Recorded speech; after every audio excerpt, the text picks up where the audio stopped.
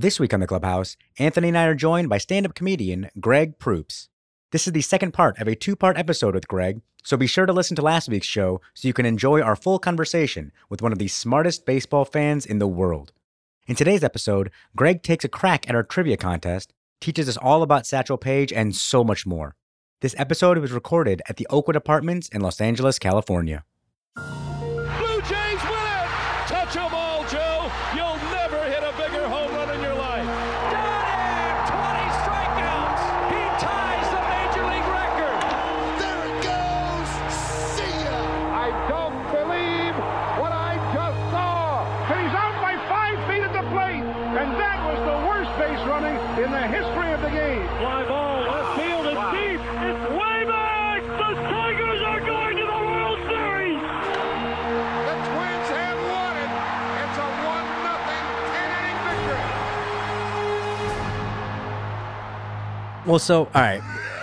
We're running dangerously short on time. I'm sorry. I went off track here. No, absolutely We're not. talking about managers and their Phenomenal. theories and stuff. It's And like, There, I swear, there's I a want to through talk line to you. today with all these guys. Yes. You know, because they all learn from the managers they played for or course. worked for in the minors, and they keep that ethos. And I think a lot of them. Which is weird to me because Joe came up in the Angels organization, so Yeah. he was working with Mike Scioscia, and I do not think of Mike Scioscia as a particularly innovative. But Mike Scioscia played for Tommy Lasorda. Yeah. And Tommy Lasorda played for, well, he wasn't ever in the bigs very long. Went for 10 games in the bigs. But the Dodgers organization taught super fundamentals. Lasorda's teams could always bunt. Yeah. And they yeah. always had tremendous pitching. So that's Defense yes, and pitching. Yes, yeah, that's for sure, Joe. But then this the other stuff, I feel maybe he's just picked up from just playing. Then maybe or reading or some guys are studying more or- influenced by other guys they work with, and Yeah. some are influenced by managers. Yeah. Bill James has said that.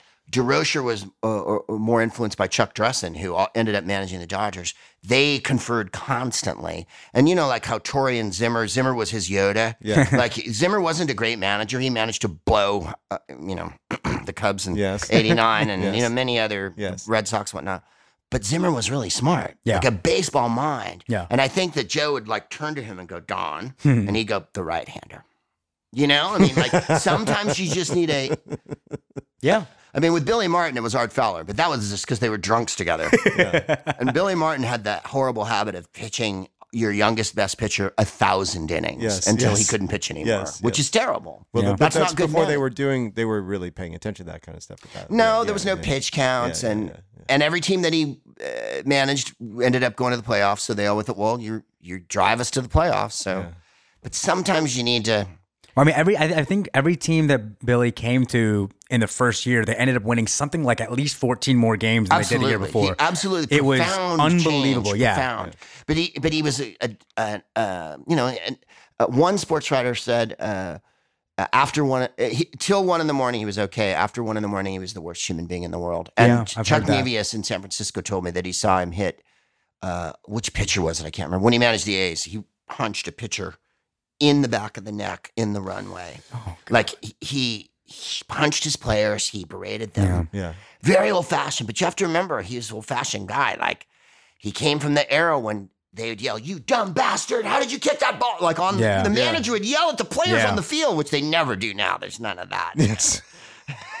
you yell at someone making $200 million a year, you're not going to Yeah. be yelling very much longer. No, exactly. Let's see what kind of dumb. That's why bastard there's you are. the Yeah. Joe Maddens and Yost and Boch and all these. They're very calm. Yeah. That seems to be the thing these days. Which I'll be No more honest, Lou I miss Piniella, Lou no more Earl Piniella. Weaver. Earl Weaver, I love. For those of you out there who may not know much about Earl Weaver, just put Earl Weaver in YouTube and have an evening of it, because the way he would scream and yell, he was such a Yeah. little guy and he would get Yeah. so fired up and just so I really miss. I think Earl he has Weaver. the record for being ejected. 100, yeah, absolutely. But yeah, Sweet Lou was fantastic. Then he'd go you and know. smoke. He'd stand. He wouldn't leave. He'd stand. I think. And just look out. I mean, who do you think really the last one? Bobby V, maybe. I mean, Bobby V was Yeah. kind of a crazy person who you gotta love him. But yeah, we don't. Yeah, that's- Bobby V had emotional issues. Oh, I love Bobby V. Yeah. He's fantastic. Dave And- Johnson could a little, but All right. considering the crazy teams he managed, he was reasonably on the straight and narrow. Lou Piniella. And I remember Lasorda, they blew a game against the Phillies once. They had a 10-run lead, and Lasorda swiped all of the cups off he had a coffee cup, and he, like, in the middle of the game, Well, they every barfed once in up a the while- lead, and he just, every once in a while, Jim Leland would come out of the dugout, and because he looks like a 438-year-old man, although No moisture left in the body. Since retiring, though, he's lost 50 years off his face. Like, it is unbelievable. One of the great chain smoking managers. Oh yeah, that was one of the bets that when I worked when I used to own a sports magazine in Detroit, and anytime I was in the press box, the running gag would be we would have an open bet to see when he was going to come out to the mound with a cigarette in his mouth because he's going to forget. He's going to forget, and he's going to have a cigarette in his mouth when he pulls a pitcher at one point, and it never happened, and it stinks because that would have been just the greatest. But all right, so there's actually like a couple more things I want to talk to you about. But before we get there, we have to do our trivia game, and then we'll do that because I want to make sure we get this in. So edit point. It's been a great fun, you guys. I hope I haven't blathered too much. I didn't mean to. No, absolutely not. Are you kidding me? This is, I'm telling you, we could talk to you for 100%, I don't know, weeks. But so here we go.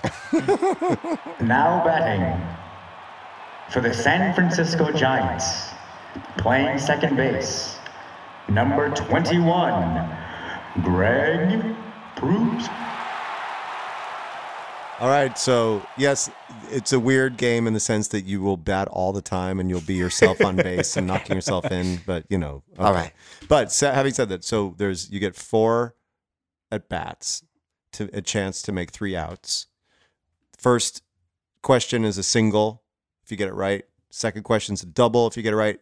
Depending on the nature of the question / answer, it's possible you could knock the runner in from first. I was going to say, it's possible. Yeah. It's possible. You could score from first, maybe. Yeah. There's also a possible steal. Okay. And from first. And then the third question would be a triple, and the fourth would be a home run. So you have the chance to score 4 runs for the Giants. And are these Giants trivia questions? All Giants Giants. Okay, all right. All right. All right. Okay. So that's the name of the game. All right. Or that's All not right. the name of the game. That's the rule. Those We are the never rules really of the came game. up with the name of this Yeah, game. it's You know a what, game. listeners out Just- there, if one of you has a name for this, tweet at us at Clubhouse Pod or send me an email at clubhousepodcast@gmail.com. If we use your name for this game, you'll get a free signed calendar for by myself and Mr. Anthony Rapp It's not a over here. calendar of him. It's a calendar of. It's a calendar of Ballparks. When I did my 30 stadium tour, Oh, yes. I took photos of all the parks as well. So there's I saw that on your website. So there's a wall calendar of the parks that are available by TF Publishing. You can purchase them now for 2016. So all right, here we go. Here it is for a single. Mm-hmm. On September 15th, 1963, the outfield of the San Francisco Giants. Matty, Jesus, and Felipe Alou. Well, let me finish the question. 3 brothers. In September, but yeah, all right. And fine. we kept Jesus, who was the worst of the 3. Yeah. Okay, that Matty was went on- Well, hold on. Let me finish the question so the listeners know what we're talking about Matty here. won a batting crown. On September 15th, 1963, the outfield of the San Francisco Giants all had the same last name. Name all 3 of them, please. And yes, Felipe Felipe went on to manage the Jesus, Giants. Matty, of course, Alou. So here's the thing about the way that hit happened to me. Ringing smash Swinging off the early. wall, crazy ricochet, little lumbery getting out of the box, held to a single, made a good turnaround first, heading to second, but was held to a single by good fielding off of a clean ricochet off the wall because that was a smash. Well, so and by the way, and here's something that we haven't mentioned. So we're keeping track of all the other, of who scored the most runs. So right now, James Marilat, representing the Colorado Rockies, he knocked in all 4 runs. Oh, my. And so Dante Bichette style. But here's the beauty of it. Joan Walsh, who is because you are our second San Francisco Giants Joan Walsh, guest. yeah, So Joanie. we had Joan on, and she scored a run. Yep. And so if you do get all 4 of these right, the Giants will take the lead. She's quite a good writer, too. She's a fantastic writer, and she for all those of you listen to the Joan Walsh episode, Giants fans out there, she's got some incredible Giant stories. She just wrote a book, did she not? I believe so. She's written a couple of baseball stuff. She's written about Dusty as well, but all right. So this is where now you have a chance to steal. Now here's how this works. I'm gonna read the question. If you want to steal, answer the question. If you don't, and if you're out, you're out. If you get it wrong. If you don't want to steal, you can just pass and we'll move on to the double. Okay. But is the runner on base? We never established this. If you He's on first right now. no, but if he misses the question, is he thrown out? At Yeah, second? he's thrown out. Yeah, so you're gonna CS. Yes, here we go. So Felipe started that game. Okay. Jesus and Matty were defensive replacements. Can you please tell me which 2 players did Jesus and Matty replace in the outfield? And I'll remind you, this was 1963. I'm probably going to. I know I can get one of them. And that's going to be the undoing he's dancing of me. off first. He's dancing off He's first. dancing. Exactly. It's a bluff. It's a bluff move. It is a little bit of a bluff. So, because, would you like to pass on the attempt to steal? No, I'm going to do it. It's Willie Mays and Ed Bailey. So he has now been picked off of first, actually. Who was it? Willie Mays is correct. Yeah. The other one is another Willie. Oh, Willie Kirkland. McCovey. Oh, McCovey. Yeah. God, McCovey was playing left. Yeah. Yeah, course, left 63. field. So in the 7th, Jesus replaced left fielder I Willie should have McCovey. just picked the two most famous players instead of outguessing myself and going Ed Bailey. Yeah, and so Should have said Mays and McCovey. but you know what? The Giants won that game 15-5, so they did good okay for game. themselves. Yes. Good game. All right, so now here is Didn't win the pennant that year. for though. a double. All right. So here's now the bases are empty. Yeah, base is empty. You can get a double here. You can get a double. I have to hit a tater, right? Oh, no, I can get a double This now. is the Yeah. double. Yeah. Who was the first black manager hired in the National League? Frank Robinson. There you go. Now there's some cool trivia there that you're going to dig. He was also the first black manager hired in the American League. Cleveland Indians. Yeah. Frank Robinson, Giants manager, 81 and 84. Before that, he was the Indians manager from 75-71. So Not there's a popular manager in San No. Francisco. And here's an interesting note. Technically, the first black manager in baseball history was Ernie Banks. In 73, the Cubs manager, Whitey Lockman, was ejected, and Ernie, he gave the lineup card to Ernie to take over. So he wasn't hired as the manager, but he actually managed part Now, of the game. when they had the College of Coaches in the early 60s on the Yes. Cubs, was Buck O'Neill one of those College of Coaches? Because technically he might have. Because Buck was a coach on Right. the Cubs. Yeah, but then he never was the would first have. black coach. Yeah, sure, Yeah, but they never would have in an ejection situation. I don't think they ever gave him a you're right, lineup you're card. right. So I wonder about that. Okay, so I'm on second. you're You're on second now. Yeah, and All that right. was that was a very good, I would say that was a double, like a pulled right down the left field line, just like rolled into a corner. Nice. Yeah, but good play. stand Good play up. in the corner. Yeah, stand but the up, good outfielder stand up. got to it fast, Yeah, so that's yeah, why you yeah. couldn't really get to Yeah, third. yeah, so yeah. so it was a good defensive play. Yeah. But all right, here we go. Now this is for a triple. Triple. The most exciting hit in baseball. I agree. I saw an amazing triple this past summer. Who? It was Kevin Kiermaier from the Tampa Bay Rays. Speedy, wonderful play, defensive center fielder. I watched the ball, hit into the gap as I was watching it roll, and I had good seats, like on the third base Were line. you in Tampa? No, in Seattle. Beautiful ballpark. I'm watching it roll, and I kind of just, even as I just am watching it roll, he's already around second. It was one of the most amazing things I've ever seen. It was thrilling. All right, so here we go. This might be My tough, triple. but All right. because there's a lot of names you're gonna have to name for me here. Okay. All right. There are 8 players who have been on the active playoff roster. Please remember, if this is the active playoff roster for the 2010, 12, and 14 World Series. 8 of them. Yeah, so it's not Zito as established earlier because he So- was not on the active roster in 2010. Name as many of them as you can, please. Yeah, okay. On the active How many playoff count roster, for the triple. well, in 20, There's 10, 12, and 14. There are 8 of them. There are 8 in total. yeah, I wonder about Lincecum and Kane because I don't know that Lincecum and Kane were active in 2014. Panda Bear is first. He was on all 3. There's one. Affleck was on all 3. Affleck or Affelt? Affleck. We call Or Ben him, we Affleck. call him Affleck. Do you really? Yeah, yeah. I didn't know that. Well, because his I know name's what he Affleck. meant. We knew what he meant. I know, of course we did. Of course Romo. we did. Say anything? Romo? Yep. Okay, that's 3. Romo. There's another couple of relievers. What's his name? He's a Casilla. 4. Crawfish wasn't on the 2010 team. Buster 5. is 5. Mad Bum. Madison 6. Bumgarner. Yep, 6. Sorry, I was looking looking on the list. of those.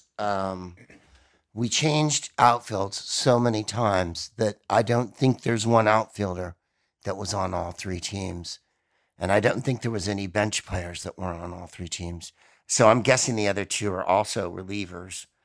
And it's not Contos, it's the other Latin. There's one white guy and one Latin guy, if I'm remembering correctly. You'd think I'd know this one. Just got to get one more. I mean, there's 2 more left. We just got to get one more. Oh, I only have to get one more. Yeah. So I had Casilla, Posey. Who are my pitchers? So you've gotten Affeldt, Affeldt, Casilla, and Romo. Those If I get the next one wrong, then I don't get the triple, right? Yes. I'm going to say Timmy. I'm going to take a wild All shot, right, 'cause that's he was 7 out of active. 8, and that is a triple. I'm going to give you. Can you do the 8th one? I'm just curious if you can do the 8th one. He's a Latin, and I can't think of his name. You are. I mean, so yeah, he's got the triple. He's from Venezuela. JL are the initials. Javier Lopez. All right, so that's a triple and a run scores. I knew it was no, one you run. can see. That's great. tough That's to name great. 8 for. No, that's a tough Well question. done. So a run has scored. The Giants have 2 runs now. And that was even like that was hit so well. Yes. That it was like Thank you for allowing me to say a Aflac. slow Yeah, runner. A slow runner made a stand-up triple. Yeah, that was a panda-sized runner there. Yeah. Lopez, Romo, Affeldt, and Casilla are what we called our core 4. Yeah. That was those Yeah. 4 guys were on all So 4 teams. good. They're God, all very Romo good was so relievers. good. Yeah. You know what? And we're gonna get to the home run in a second. But well, first of all, Matt Cain was not on 2014 on the active roster, And that's why I had to remember that. Matt Cain did not play in that. What were your thoughts on Mr. Wilson? You guys had Brian Wilson for a minute there. In 2010 he was unstoppable. I mean, I remember him before the beard. You know, What do you think he of had the- that weird weak chin in Yeah. 2008 and 2009? The beard kind of became, I think that was his undoing. I think that became his gimmick so hard that he became more like, that was his persona so much that I think it took him out of the game. He was lights out in 2010. Oh, yeah, I mean, he was absolutely lights was. out. Like that guy was. When you brought him in, you knew you had a real chance to win. The unfortunate part was that Romo went from being the stop, because he had been the stopper in 2012, and then he kind of choked it up a little in the summer, and they brought in Romo, and then that was it for Casilla. And then in 2014, it went the other way. The other way, yeah. The other Romo way. was so Romo was good. the guy, and then Romo couldn't get it Yeah. done. Yeah. All right, now here we go. This is 4. Okay. You got 2 outs. So basically you can get an answer wrong. I got a man on third You here? got a man on third. You got a runs already in. This is a home run. So you could get 3 runs. Okay. You could tie the Colorado Rockies. All right. All right. Who was the first Japanese player to appear in a major league game? Masanori Murakami. Wow. That was See, that's the one that screaming Joan upper deck- completely Upper deck whiffed on. bounced into the parking lot. 1964? I don't know. September but- 1974. Wow. Well, that was all right. So the Giants have Muscle. tied the Colorado Rockies, and they now That have was 4 so runs. quick. I mean, that was a Barry Bonds. That was McCovey Yeah. Cove. That was the guys in the kayaks are diving. Did you ever jump in the kayaks, Greg? Did you ever I decide never to go out did. there? Never been in the water there. I don't think going in the San Francisco Bay is a very healthy idea. For many It's like going in the reasons. Charles River in Boston. It's just, or Detroit. Like, just don't go in the river. All right, so there's quite literally a million things that I want to talk to you about, but we're going to focus on 2 of them right now, just because the first one, the one that we end the podcast with, which I'm going to ask you now so you can think about it a little bit, is we always like to end our podcast by asking our guests kind of what that quintessential baseball moment was in your life that defines you as a baseball fan. So it doesn't have to be a game that you were at or a game that you were watching, just that moment where you're like, oh, this is why I'm a baseball fan. But think about that for a second. Okay. I want to talk to you a little bit about Satchel Paige, Oh, yes, please. because you wrote about Satchel. And Satchel is someone that I have endlessly been fascinated by, and it's always bummed me out, that he didn't get to play, Right. 20 years in the bigs. Yes, and that he wasn't the first. 30, Like, as he the should have case been may in be. my Or 40. He should have been the first. Like, to me, Jackie is course. Jackie, but Satchel, and from the information that I've got from different writers that I've talked to who've written extensively about him, is that he had a penchant for white women, and that's kind of why he did not get the call to be up. But can you just tell me some stories that you uncovered, that you learned, or some things that you really liked about Mr. Page? Oh, well, almost everything. The greatest book I've ever read about him, his book, of course, his 2 books are fabulous. Yes. But there's a book by a writer. Oop, I've just blanked on his Larry name. Ty? No, the Larry Ty book is very good and extraordinarily well researched. His name is William Price Fox, and he wrote a book called Satchel Paige's America.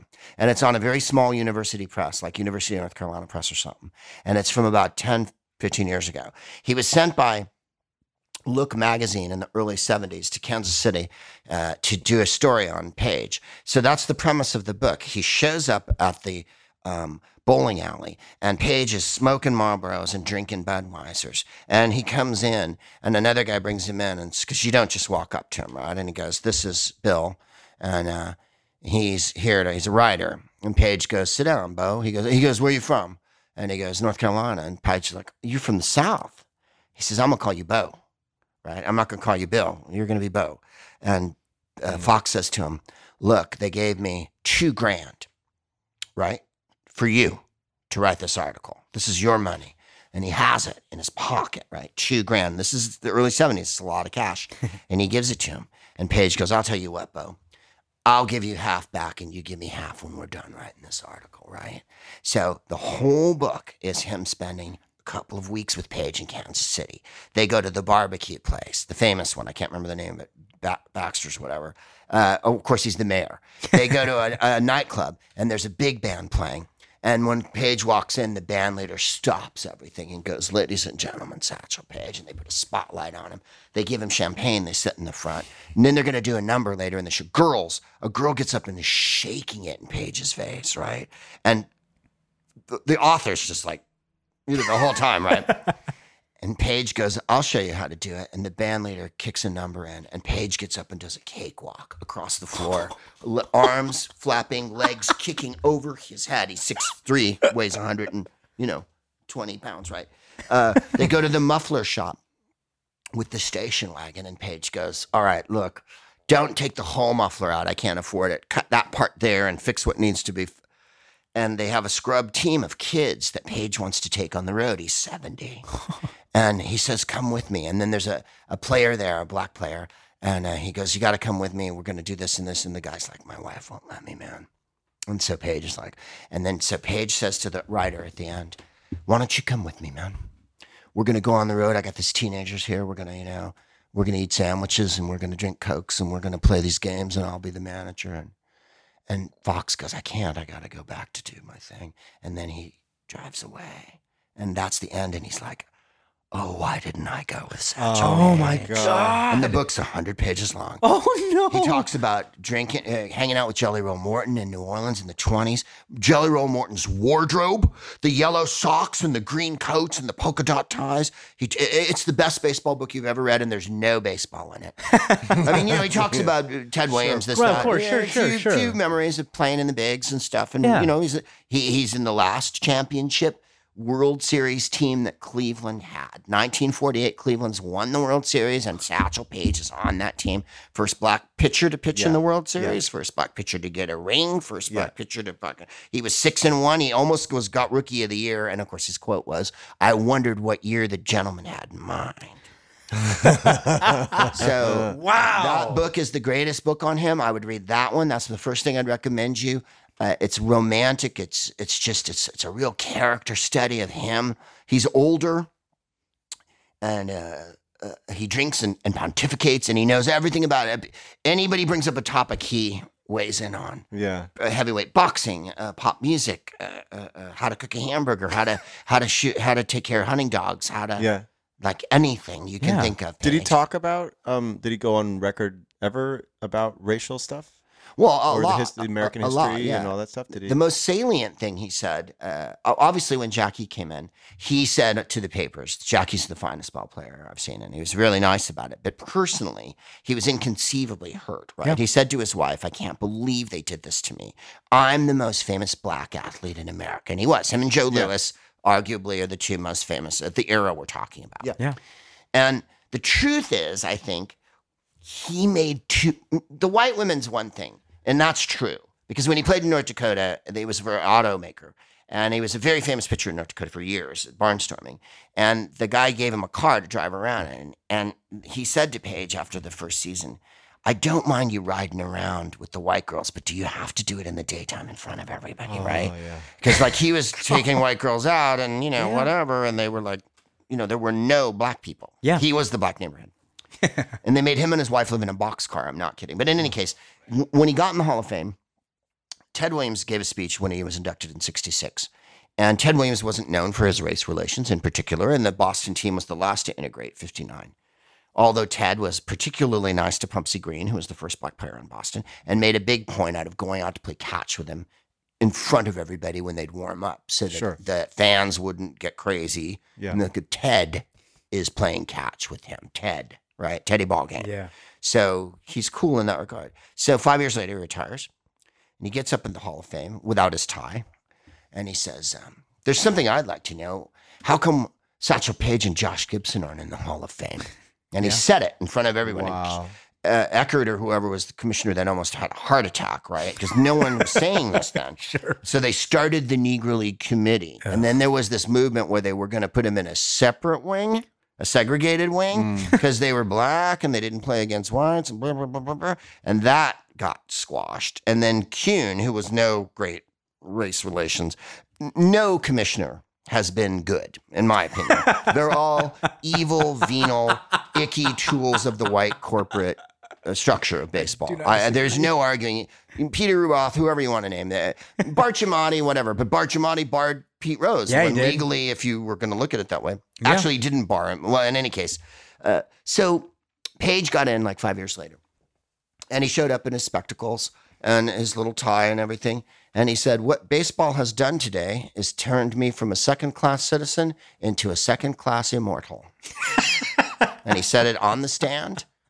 And everybody had to hear it. That's and everybody had to amazing. take it. Wow. I love that man so much. He was an amazing. He made too much money barnstorming, and when they brought him up, he was also 44 probably, and to a lot of white writers mostly, and this is where the trick is, and the owners, he was a clown and not a great athlete, and so they thought he too much monkey shines, you know what I mean, like too much goofing, and Jackie was pious.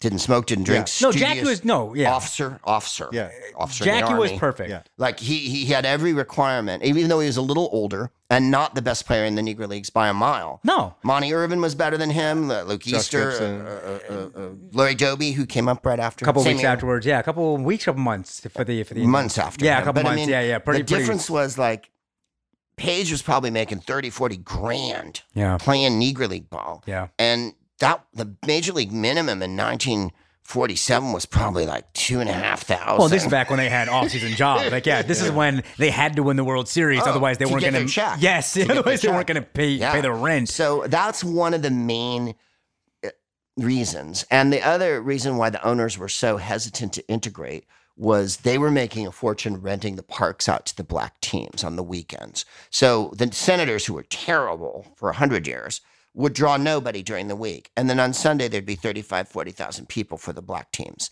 And the owners were like, we don't want that income to dry up. Yeah. And as soon as we start integrating, they're going to stop coming on Sunday. And now we're going to have to deal with our crappy teams.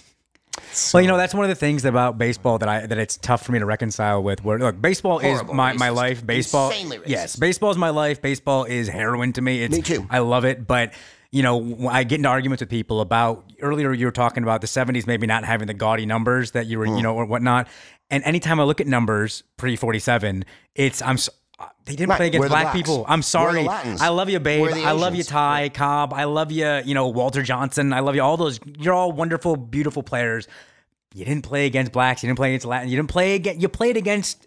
Didn't play at night. you didn't play at night. Didn't fly. It's. Didn't have to go coast to coast. Yeah. So it's just there's a lot of Didn't have to face relievers that threw 100 miles an hour. They're fresh as a daisy. Oh God, I don't understand how these guys do it. 100 plus miles per hour in the ninth inning. We're just going to take a brief break so that I can tell you how to get in touch with Anthony or me. You can follow us on Twitter @ClubhousePod. Visit our website, clubhousepodcast.com, for extensive links and information about some of the baseball moments we discussed on the show. There are also photos from our cross-country road trip for you to peruse at your leisure. We love hearing from our listeners and getting you involved with the discussion, so please email us at clubhousepodcast@gmail.com. Tell us about your favorite baseball stories, your favorite baseball films, why your team or ballpark is so special, or honestly, just if you want to say hello. If you are a new listener to the Clubhouse Podcast, welcome. For more great baseball conversations, take a look at our archives, like our chat with Emmy Award-winning actor John Hamm.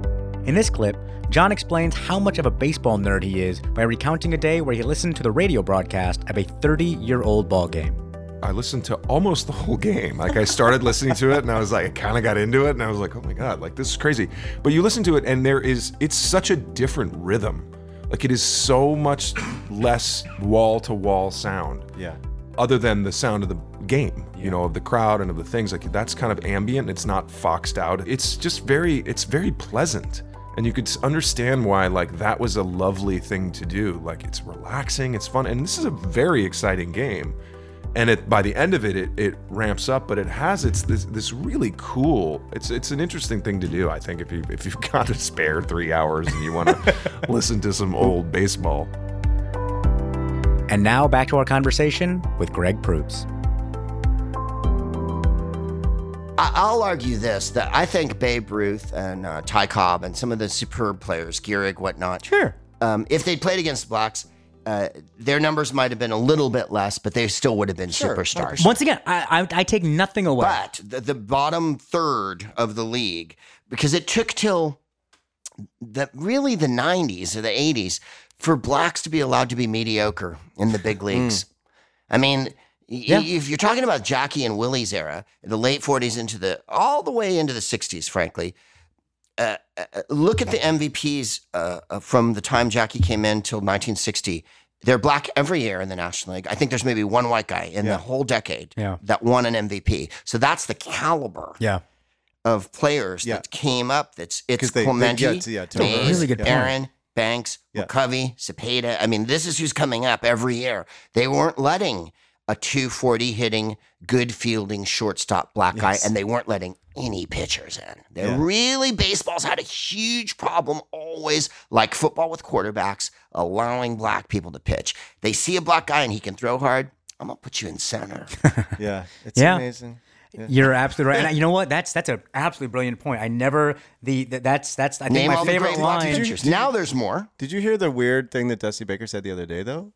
He's talking about the Nats and speed and, needing speed. And he's like, yeah, we need more black and Latin players on the team for speed. He literally said it. And then he said, I'm not racist. This is not a racist. I don't mean that, except he meant it. Except he meant it. So that's it's rare that you hear Dusty, God bless him, he sticks his foot in his mouth a couple times. I mean, it's he meant it. Yeah, of course he meant it. Of course he meant it. He played on a team with Henry Aaron, and Henry Aaron was his idol. And Henry Aaron was a superb. You're talking about consistency, right? Oh, God, yeah. It's not a matter of like, is he better than Mays? Is he better than Mantle? He's the most consistently great ball player for 20 million years. I mean, well, that's, nobody comes near him. When you look at his numbers and he's 35, 36, 37, 38. He hits 30 home runs. It's so like, and we didn't really, and I'm kind of glad and hits because 290. I'm kind of bored of talking about him. So we're not going to talk about him because we got to end the show soon. But with Bonds, like he's the other guy that got quote unquote got better, after he turned 35. Right. But obviously we all know why that is. And when you look at Aaron, his body was clearly breaking down, but he was still, now yes, he was taking up, he's taking greenies, he was taking that. But that's, once again, that's fundamentally, I'm sorry, that is fundamentally different than injecting a serum into a super serum. I'm not as serious about it as you are, but I think there's different drugs in every era, and that the steroid era is its own era. And I think that Barry and Roger are the two best players of their era, and their careers coincide almost completely from the time they started to the time. Wait, Roger Clemens. Okay, I'm sorry. And from, what is it, about 85 to 2007 or whatever, their careers literally are almost match. And I think they both, one's got 7 Cy Youngs, one's got 7 MVPs. Like, it's kind of funny how no one's within any reach of them. They are the two best players, roids or no roids, and it's ridiculous to keep them out forever and ever and ever. They were the best players before the roids. Yeah. They were the best players after the roids. Roger Clemens, if you recall, had a couple crappy years with Boston. Yeah. Then he went to Toronto and won 20 games twice, and then went to New York and was off the chain. And that's the second part of his career. Yeah. And like everything gets hung on Barry, but it's like, well, he's because he's the face of it, obviously. Right. Like I'm fully that whole era for me Raphael is Bloody Palmeiro. Oh. Yes. I did not. My favorite. I was living in D.C. during the congressional Brady hearings. Anderson, And what we had Charles Sheeler. We had Charles Sheeler, the lawyer who cleaned up baseball. Charles is the gentleman who represented Major League Baseball through all the steroid hearings and was on, and on the Hill and whatnot during all the. I did not, when Sammy Sosa forgot how to speak English and when Palmeiro waved his fingers to everybody. So years ago, I made peace with the fact that, aside from Ken Griffey Jr. and Frank Thomas, those are the only two that I will take out and say, no, I will. They probably didn't. I'm 99.9% sure that those two didn't touch this stuff. Yeah. But everybody else in that era, I think so, yeah. I Including think all the pitchers. and 100% including the pitchers, has a stink on them. Has whether it's they did it once or they did it all the time or they even just thought about it at night one time. It's just I think it's they had to be competitive. exactly. And the it. owners look the other way. Let's be Everyone, honest. the Of writers course look they the do. other Owners way, look the other trainers look That's the other part way. where I don't blame it on the players as much. It's a super frustrating, complicated thing. Yeah. Obviously, with Barry and Roger and McGuire and Sosa, the guys that were making the most headlines and money at the time are going to be the ones we focus on the most now. Or Canseco, who everybody ranks on, and he was the only one who was told the truth from the very beginning. Absolutely. I mean, Okay, he's a mess, but he did tell the truth from the very beginning. And I mean, he yeah. never denied it. And you see guys, once McGuire pretty much admitted it, they welcomed him back into baseball. I was going to say, he gets to coach, and now Barry's coaching. Well, Barry's going to coach, which you know what? As soon as you told that phenomenal story about how he trained, I'm curious if he's going to implement that in Miami. And Giancarlo I wouldn't think so. I'm going to be curious to We're all hoping see. Stanton hits 390. Oh, God, Stan. I mean, I want that boy to be healthy so badly just Tampa's because. such a redheaded stepchild, Miami. too. Like, I mean, I love when Joe Madden managed them, and I think they with very little, they've done so much. But the truth is, their fans are bloody awful, and they never come to the game. And So, all right. I'm sorry. That franchise could disappear, and no one would notice. We really have to wrap this up, but All I right, need all to. right. But no. I need gotta to go, and you've got to work. I need to answer that thing. So why Tampa doesn't show up? So I've been down to Tampa multiple times, and I've interviewed a bunch of fans there. There are a couple of main reasons. Number one, it's a young franchise, so they haven't been around too long. Number two, that ballpark is in St. Pete. It's not in Tampa. Right. There's one bridge to get from one place to another, and if you try to leave work at 5 to I was do a gonna 7 say, the o'clock traffic is game, murder there. you're going to get in there in the third, fourth inning. Number three, here's I think the biggest problem. Baseball in Tampa starts in February. I was going to say, it's a spring and change. in February, you get to for $20-$30, you get to have a lot more access to these superstar players. So by the time July, can go and see them. Yes. So by the time July and August comes around, it's why am I going to spend $80 or $100 when I could, whatever. I've always maintained Tampa is a phenomenal baseball town. Sure. I just don't think it's a phenomenal Major League Baseball team town. I think they need to rebrand themselves the amateur baseball capital of the world. And in the offseason, they instead of having these guys go to Puerto Rico, Venezuela, Dominican, et cetera, and taking some maybe potentially weird drugs that they come back and all of a sudden they get popped because they didn't know what they were putting in their bodies. Hey, Tampa, become the winter home of Major League Baseball and be the place where all the ball not a players. bad idea. That's really what I think they need to do. I think they expanded way too fast and too hard the last two expansions. I would have could not agree contracted. more, yeah. I would have gone down to, what are we at, 30? We're at 30 now. 30. Well, I would have stayed at 26. I agree. I think it didn't need to be that long. And I would have gone to a 154 game season. I don't see what the problem Really? is. Yeah, why not? A week's not a big deal. I see. I'm a big fan of. I know this will never. I mean, happen. I love 6 months, but it's like, I'm a big look how fan. long the postseason is. That's now. ridiculous. If you I'm- went to a 154 game season, they still get to play each other the same amount of times. And I'm still more a fan of. I know it'll never happen, but double headers every Sunday and Mondays off. I love doubleheaders. I want doubleheaders Do they every even have Sun- them anymore? not only rain out, and they only have situation. day night. They don't have traditional double. When headers. I was little, we Every once in a while, they'll have loved every doubleheaders. once in a while, if there's a special Yeah, circumstance, they'll but do for the it, most part, it's day night double headers. one entry. I But love so doubleheaders. I'm saying every Sunday in the year, every Sunday should be double header day, and Mondays are off. I think there you go. That's how you shorten the season, Yeah. and that's how you get these guys a little bit of Doubleheaders extra are time. great. Oh, I can it's- remember several monumental doubleheaders. Doubleheaders are great. It's look, my favorite day of the year is opening day because I quite like a hermit vagabond. I lock myself into a room and from noon till 1 I watch a.m. 700 games. I just watch every single game back to back to back to back to back, and it's my heaven. So the Giants too play during the week in the daytime, and the Giants play Saturday or Sunday.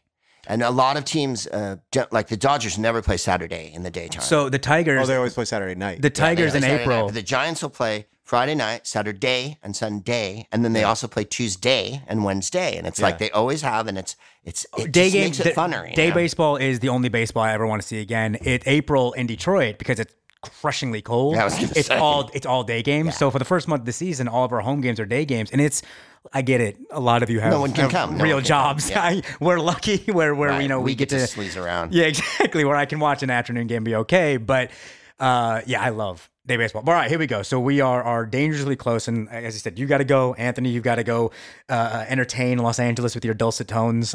So your favorite baseball memory, your quintessential baseball moment. I've been pondering it since you brought it up to me, and I can think of about a million things, of course. It's not so much one time. It's when I was talking about my dad taking me to the yard when I was little. Candlestick was on this big hill, and you parked in the crappy parking lot, the giant ass parking lot that was next to the cranes, right? It was near Hunters Point Shipyard. And you'd, excuse me, later they had escalators and stuff, but in the late 60s, early 70s, you walked up the hill. And on Sunday, when you walked up the hill, there was a blind guy playing an accordion with a dog next to him, and he wore a giant button that said, "Help me." And he had a Giants cap on. And there was 3 bands at the ballpark. A Dixieland band, a mariachi band, and a Giants band who wore orange blazers. And they would circulate around the park during the game. So you'd end up with a mariachi band next to your section. And there was an old Chinese guy named Gus. And you'll forgive me this impression of him, but this is how he spoke. I don't want anyone to write into the show and say Greg's a racist. Hit it, got it, get it here, Willie McCovey, damn it. God damn it, Willie Mays. Willie Mays, damn it, he get you hit. And he, I don't think, had a seat. Like, he kind of drifted around the grandstand. And he had a walking stick, a sport coat that was 17 sizes too big, a cigarette, and a Giants cap on. And the Coca-Colas didn't have the plastic tops then. This is before that. So they'd put a piece of cellophane or plastic wrap over it. So you'd peel it back a little bit, right? And Candlestick's always super windy, even in the daytime, especially after 3 o'clock in the afternoon when the wind like totally kicked in. So and no cup holders in these days. This is pre-cup holder. So you'd put your Coke under your seat, right? And then you'd pick it back up and there'd be peanut shells in it, right? Like the whole Coke would be full of peanut shells that had swirled into the Coke. Those are the hot dogs came in a tank. They didn't have them individually wrapped in buns. They were bobbing in a crap tank of dirty water. Water, yes. Dirty water And dogs. the guy would take the tongs and he banged the tongs on the metal thing as he walked down the aisle. And he'd go, hot dogs, hot dogs. And my dad go 2. And then he'd say with or without.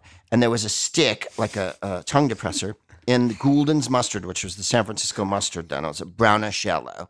And the stick had unspeakable crust on it. And he would whap it on the dogs. Bang, bang, right? And then hand them to you. And the buns were mushy, Of course. And that to me was like, that's when I loved baseball the most. It's not so much that I have specific memories of Willie McCovey. I could tell you certain games. No. It's that, the smell of cigars and cigarettes in the grandstand, the peanut shells, the seagulls, the first drunk being carried up the aisle. I remember seeing my first drunk adults, that were out of control. My dad was a bartender, but like, a guy'd be carried up, and I remember the guy yelling, "Kill them all" at a Mets game. That I think is what does it for me. People always talk about that. They wax eloquent about the first day, and when you walk out and you see it, it's a billiard table. That first. And I remember going to my first game and all that. But to me, it's all those images rolled together. We had a cyclone fence at Candlestick for years. Not a real fence, a cyclone fence. Yeah. And all the hot dog wrappers would blow up against it till at some point the fence would just be white with hot dog wrappers. And the red dirt from the outfield track, Yeah. One time at a Giants game, I remember the batter, the catcher, and the umpire all jumping out of the box at about 3:30 in the afternoon because there was a tornado at the plate. And they all clutching their eyes, ripping their masks off. The batter, everybody like this. The game just stopped because there's so much dirt flying around the home plate. Yeah. And I saw a guy miss a pop-up. Night game at Candlestick. It was the Phillies, and I don't remember who the second baseman was, but he was wearing a dickie or a scarf clearly underneath his uniform because he started to go back on a pop fly, and it was so windy that the dickie flew out like this, and he missed the ball by 15 feet. The ball went, whoa, and didn't come down anywhere near him. Like, that's the kind of wind that was at that park. The ball went up, and then it just went. So there was that kind of like insanity to I loved it then. That's baseball. Yeah. There it is. That's my memory. Thank you so much. Thanks for having me on, fellas. Anthony, anything No, just you thank like you. that was honest to God. Delightful.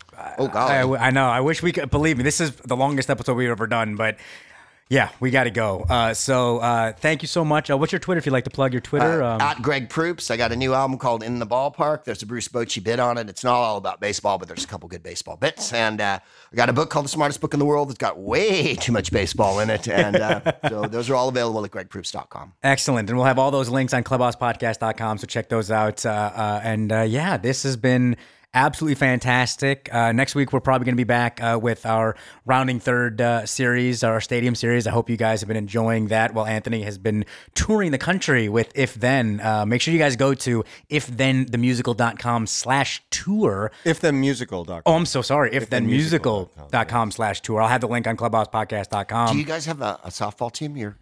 Not on the road. Oh, We did in New York. I was We going to called say, ourselves usually the Broadway teams always have. Yeah. If Then Slashers is what we were. Really? Yeah. Because Broadway shows always have. Yeah. Oh yeah, no, the softball league in New York is pretty fun. So check out If Then on tour when it's coming to a town near you. And you know what? Go harass Anthony after the show. He likes to come and sign autographs and whatnot. Sure. And go harass him. Go say hello. He'll take a picture with you or sign something with you. So we will. So I think that's gonna do it for us. Thank you so much for listening. We will see you next time here in the Clubhouse. The home base for the Clubhouse podcast is the Bergino Baseball Clubhouse located at 67 East 11th Street in New York City. Seriously, folks, this is without a doubt my favorite baseball spot in the country. From the baseball-inspired artwork on the walls to the one-of-a-kind memorabilia for sale and the amazing baseball fans that are just hanging out on the bleachers inside the store, this place is the best. If you can't make it into Bergino's in person, please visit Bergino.com and pick up a gift for your father, your mother, your brother, your sister, really anybody in your life, or even just yourself. If you can make it in, make sure you mention the podcast and you'll get a free bag tag with any purchase. You can follow Anthony and I individually at Rounding Third MJ for me and at Albino Kid for Anthony. Thank you so much for listening. Have an awesome week.